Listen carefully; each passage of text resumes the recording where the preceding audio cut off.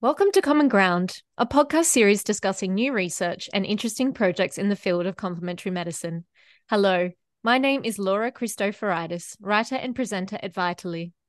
Vitally is a digital platform, professional health resource, and fulfillment service all in one. We specialise in complementary medicines and distribute a range of high-quality practitioner-only and retail products. We'd like to begin by acknowledging the traditional custodians of the lands and pay our respects to elders past and present. Please note, this podcast is suitable for a general public audience and anyone interested in health or healthcare professionals. Today on Common Ground, we're joined by Ian Breakspear to explore the properties and clinical benefits of olive leaf extract. Ian is a herbal and naturopathic clinician, educator, and researcher with over 30 years of clinical experience. In addition to his undergraduate clinical qualifications, Ian holds a master's degree in herbal medicines from the University of Sydney. Apart from his clinical practice, Ian holds a senior lecturer position at Torrens University. He also finds time to do research, focusing on herbal quality, safety, and efficacy. He is currently involved in a clinical trial assessing the value and safety of olive leaf extract in type 2 diabetics. Welcome to Common Ground, Ian. Thanks, Laura. It's good to join you. Yes, absolute pleasure. Now, Ian, firstly, what is olive leaf extract? Yeah, great question. So obviously, it's coming from the leaves of the olive tree, Olea europaea, but the exact nature of olive leaf extract can vary a little bit. So it can be extracted using different solvents. It can be prepared in a dry form for putting into things like tablets or capsules, or it can be used as a liquid form for oral usage as well, and even sometimes for topical usage as a liquid form. So it comes in a few different preparations. Excellent. And can you share some insights about the history and traditional uses of olive leaf extract? Yeah, so I think its history and its traditional use, like a lot of herbal medicines, is a little bit lost, because there's so much oral tradition, particularly hundreds and hundreds of years ago, that just wasn't written down. But one of the earliest accounts we have comes out of the 19th century, where Spanish doctors were using it as an anti-fever agent for various infectious diseases, particularly kind of tropical type fevers. And from there, that kind of usage spread to England. And Daniel Hanbury, who was a British botanist and pharmacognosist, wrote in the Pharmaceutical Journal, I think it was in 1854, about the use of olive leaf to treat fever, to treat malaria, based on communications he'd had with other health professionals at the time. And that's, I think, one of the first really strong written accounts of it. And of course, from there, the usage has expanded, the research has expanded to what we have today, which is quite a large amount of understanding of different activities that olive leaf may have. Fantastic. And Ian, apart from those benefits, what are some other clinical benefits of olive leaf extract? Yeah, so broadly speaking, you can kind of divide it into two main categories. Firstly, for immune and infectious diseases, and there's lots of different areas of activity, like some antiviral activity for certain viruses, some antibacterial activity for certain bacteria, and of course reducing inflammation that comes with various infectious diseases, modulating immune function. But then we also have the cardiovascular and metabolic disease aspects, where this is probably more of a newer area of research, but really ramping up in the strength of evidence on it. So reducing blood pressure, stabilizing the function of the vascular endothelium, which is so very important in reducing overall cardiovascular risk, reducing blood lipids, normalizing blood sugars, and again as well, and this is where the crossover between immune and infectious and cardiovascular and metabolic happens is at the inflammatory and antioxidant levels again as well. So, that kind of covers both of those areas. So, yeah, they're the two broad areas of research. There are some other more minor areas of investigation, but yeah, broadly speaking, those two areas. Fantastic. And Ian, as I mentioned in our introduction, you're researching the use of olive leaf extract in type 2 diabetics. Can you please elaborate on what you've been up to? Yeah, sure. So I kind of got into this through connections with the Olive Wellness Institute that funded some previous research that I'd done as well. And Matthew Leach, Associate Professor Matthew Leach at Southern Cross University, and myself put in for a competitive grant a few years ago with the Olive Wellness Institute to fund a potential pilot clinical trial. And what we wanted to look at is there potential value here for olive leaf in type 2 diabetic patients? There's early clinical data to indicate it can be useful in metabolic syndrome, but it hasn't really been explored in actually diagnosed diabetics yet. So that's what we wanted to see.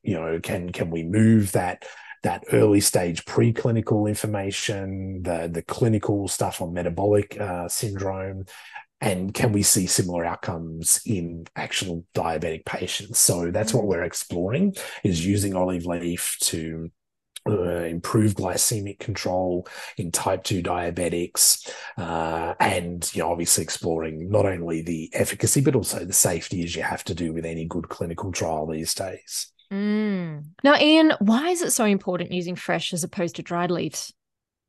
Yeah, that's a fabulous question. So, this came out of my first research on olive leaf extract. So my initial research was looking at comparing and contrasting the phytochemical profile of different olive leaf extracts on the market. So what I did was took 5 over-the-counter liquid olive leaf extracts, 5 practitioner liquid olive leaf extracts, ran them through chemical analysis through the Modern Olives Laboratory in Victoria, which is a specialist olive chemistry laboratory. And what I wanted to do was not just look at 1 or 2 constituents, because as we know, herbal medicines are often the sum of multiple constituents in terms of their activity. So I looked at a huge range of different constituents, broadly broken up into what we call the biophenols, the triterpenoids, and the sterols. People often think of biophenols as polyphenols, and yeah, sure, a lot of the polyphenols are very active, but biophenols is actually a better term in some ways, because technically, from a chemistry standpoint, some of these chemicals aren't polyphenolic, they're single phenolic groups. And we see this in the olive leaf particularly. So with this research, I profiled those chemicals, and what came out of this was, firstly, a massive variation in the chemistry between different products. And that creates a lot of clinical questions, because how do we then understand and compare the results in clinical trials, versus the results in our patients? What dosages do we use? How do we choose the extracts? And what was a little bit disappointing in some ways was that the practitioner products didn't come up very well in the analysis. In fact, the over-the-counter products were broadly superior to the practitioner products in most of the categories of analysis. And additionally, the over-the-counter products provided more detail on things like the quantification of the oleuropein and the hydroxytyrosol, which none of the practitioner products had on their labels. So yeah, kind of a very interesting observation. But then further delving into that, what I wanted to know was, well, why? Why is there this quite big difference between those two product categories? And when I looked at it as opposed to just over-the-counter versus practitioner only, what I looked at was 4 out of 5 of the over-the-counter products were made from fresh leaves, whereas with the practitioner products, 4 out of 5 were made from the dry leaves. So when I looked at the results of fresh versus dry leaf, then we saw an even more remarkable variation, particularly in oleuropein levels. So oleuropein is an important saccharidoid glycoside found in olive leaf, and it does break down over time to hydroxytyrosol, which is still active, but obviously not, the only part of the activity.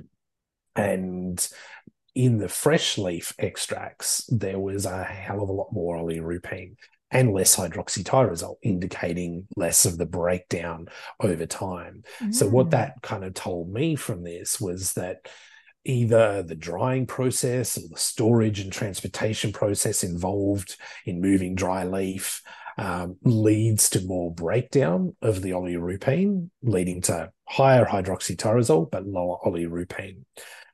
So yeah, that's kind of the broad difference, and I definitely feel that's based on that, and given that oleuropein breaks down in the body to hydroxytyrosol as well, we ideally want to be choosing a fresh leaf-based product. And is there a dose-dependent association for efficacy?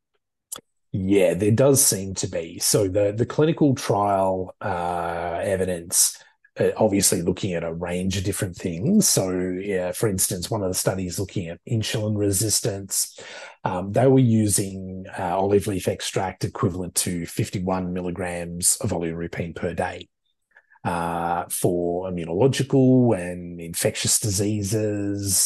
Some of the studies have been anywhere from 70 to about 100 milligrams of oleuropein per day. And the cardiovascular effects seem to be observed at 100, even up to 136 milligrams of oleuropein per day. And I think this is what's key, particularly for practitioners, is knowing the oleuropein level of your products. And that's what I found a little bit disappointing with the practitioner products, was that wasn't on the label. So myself as a clinician, I wasn't able to make a judgment on how much I need to be using because the information wasn't there. With the over-the-counter products, the information was there, which was an odd thing because your average member of the public is not going to know what's appropriate, of course. Yeah, it's a little disturbing, really. I think that's something we need to improve throughout the industry and profession. Absolutely. And Ian, how does olive leaf extract compare to olive oil? Yeah. So I kind of think about it more in terms of that idea of olive oil is your food, olive leaf is your medicine. Yes. And in terms of chemistry, we do see a difference, obviously because olive oil is an oil substance, so it's rich in obviously your fatty acids, but it tends to be lower in the biophenols because they're mostly water soluble, and a little bit higher in some of the things like the sterols and the triterpenoids, which are a little bit more oil soluble.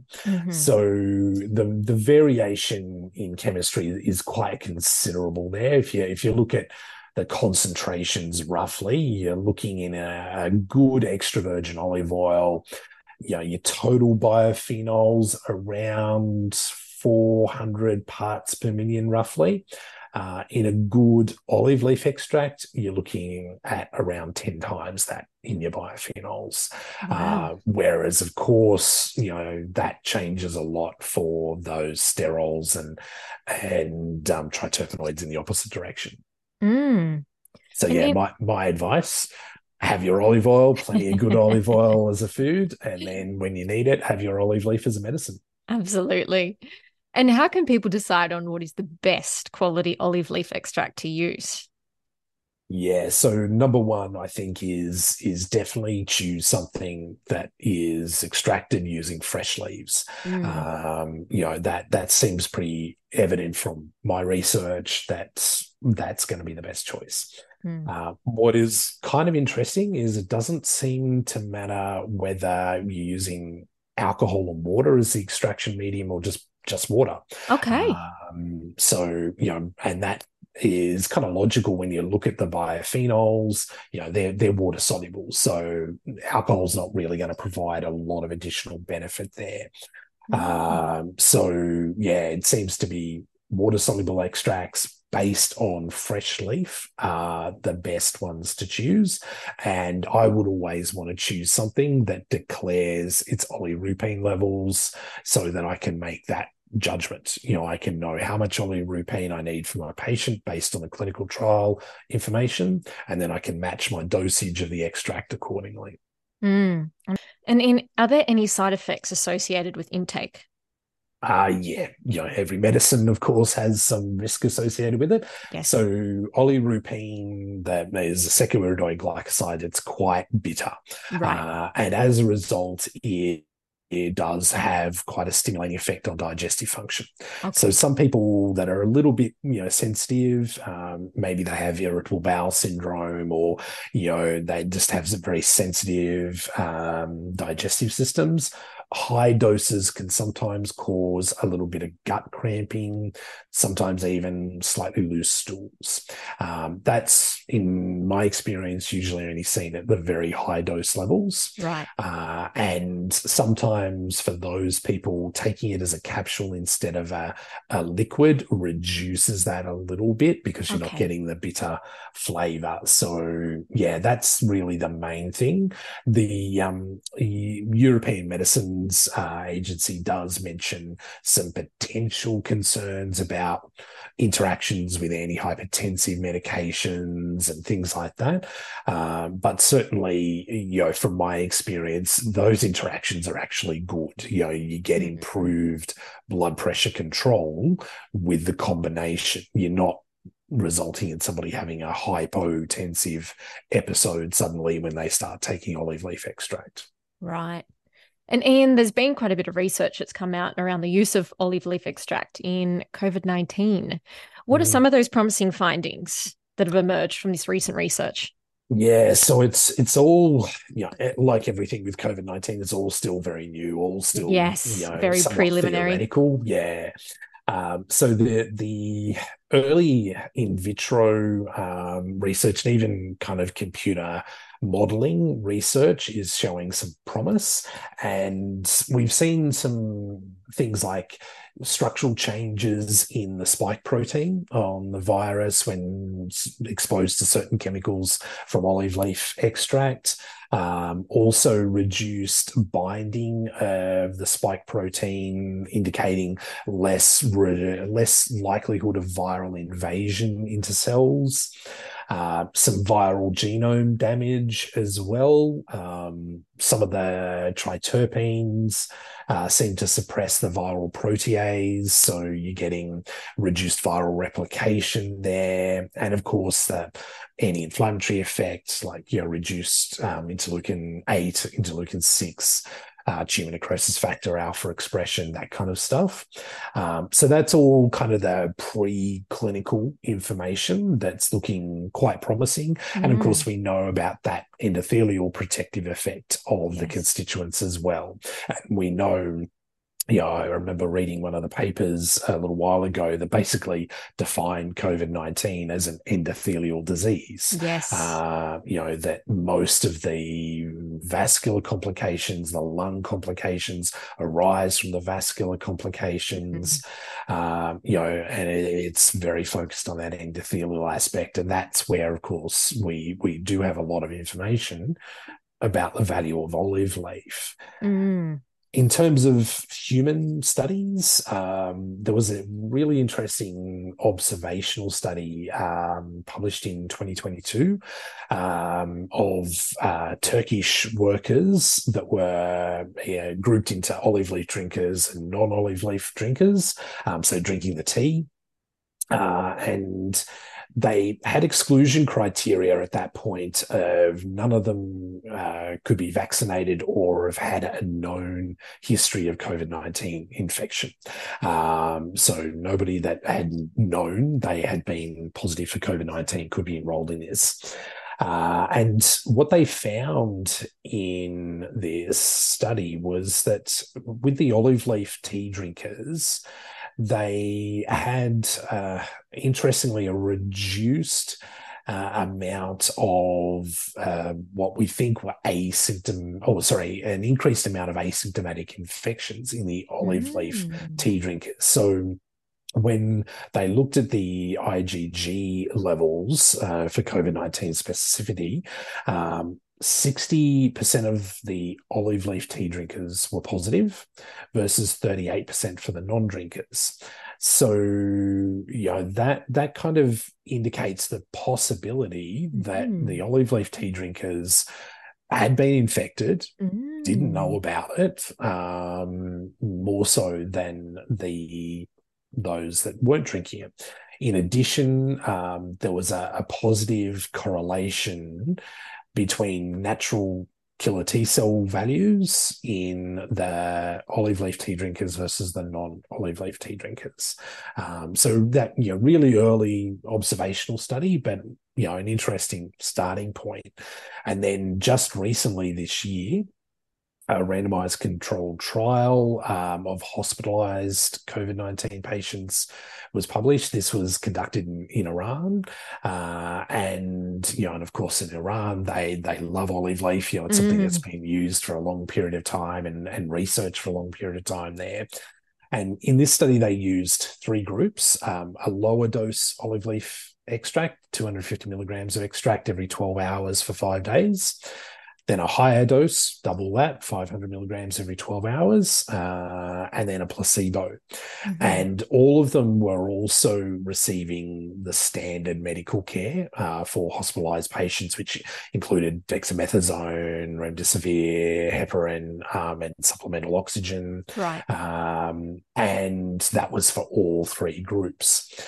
And what they found in this study was that at the 5th day of hospitalization, the mean body temperature, pulse rate, respiratory rate, erythrocyte sedimentation rate, C-reactive protein levels were all lower in the olive leaf groups compared to control. And these are inflammation markers. Yeah, so the ESR and CRP are definitely inflammatory markers. And as we know, with infection, body temp, pulse rate, and respiratory rate changes, particularly with respiratory infections like this. So that was really interesting. Oxygen saturation was also higher in the olive leaf groups compared to the placebo group. Wow. So that was really interesting there as well. And I think something that I found fascinating with this particular study is there was very little difference in the improvement between the high dose or the low dose olive leaf extract. Very, very little difference. Okay. And when you look at the numbers, so the extract they used was standardized for 30% oleuropein. So basically, the group that was getting the low dose, they were getting 75 milligrams of oleuropein every 12 hours. Okay. The high dose, double that, 150 milligrams every 12 hours. And so that kind of relates to some of the research we have on infectious diseases already, which indicates that the effective dose is around 100 milligrams of oleuropein per day. So, you're looking at the low dose group having 150, the high dose group having, 300 per day. But the high dose group didn't get a lot of additional benefit, really it's obviously a point where maximum dose is achieved. Going higher than that doesn't give you any additional efficacy. Fascinating. Absolutely fascinating.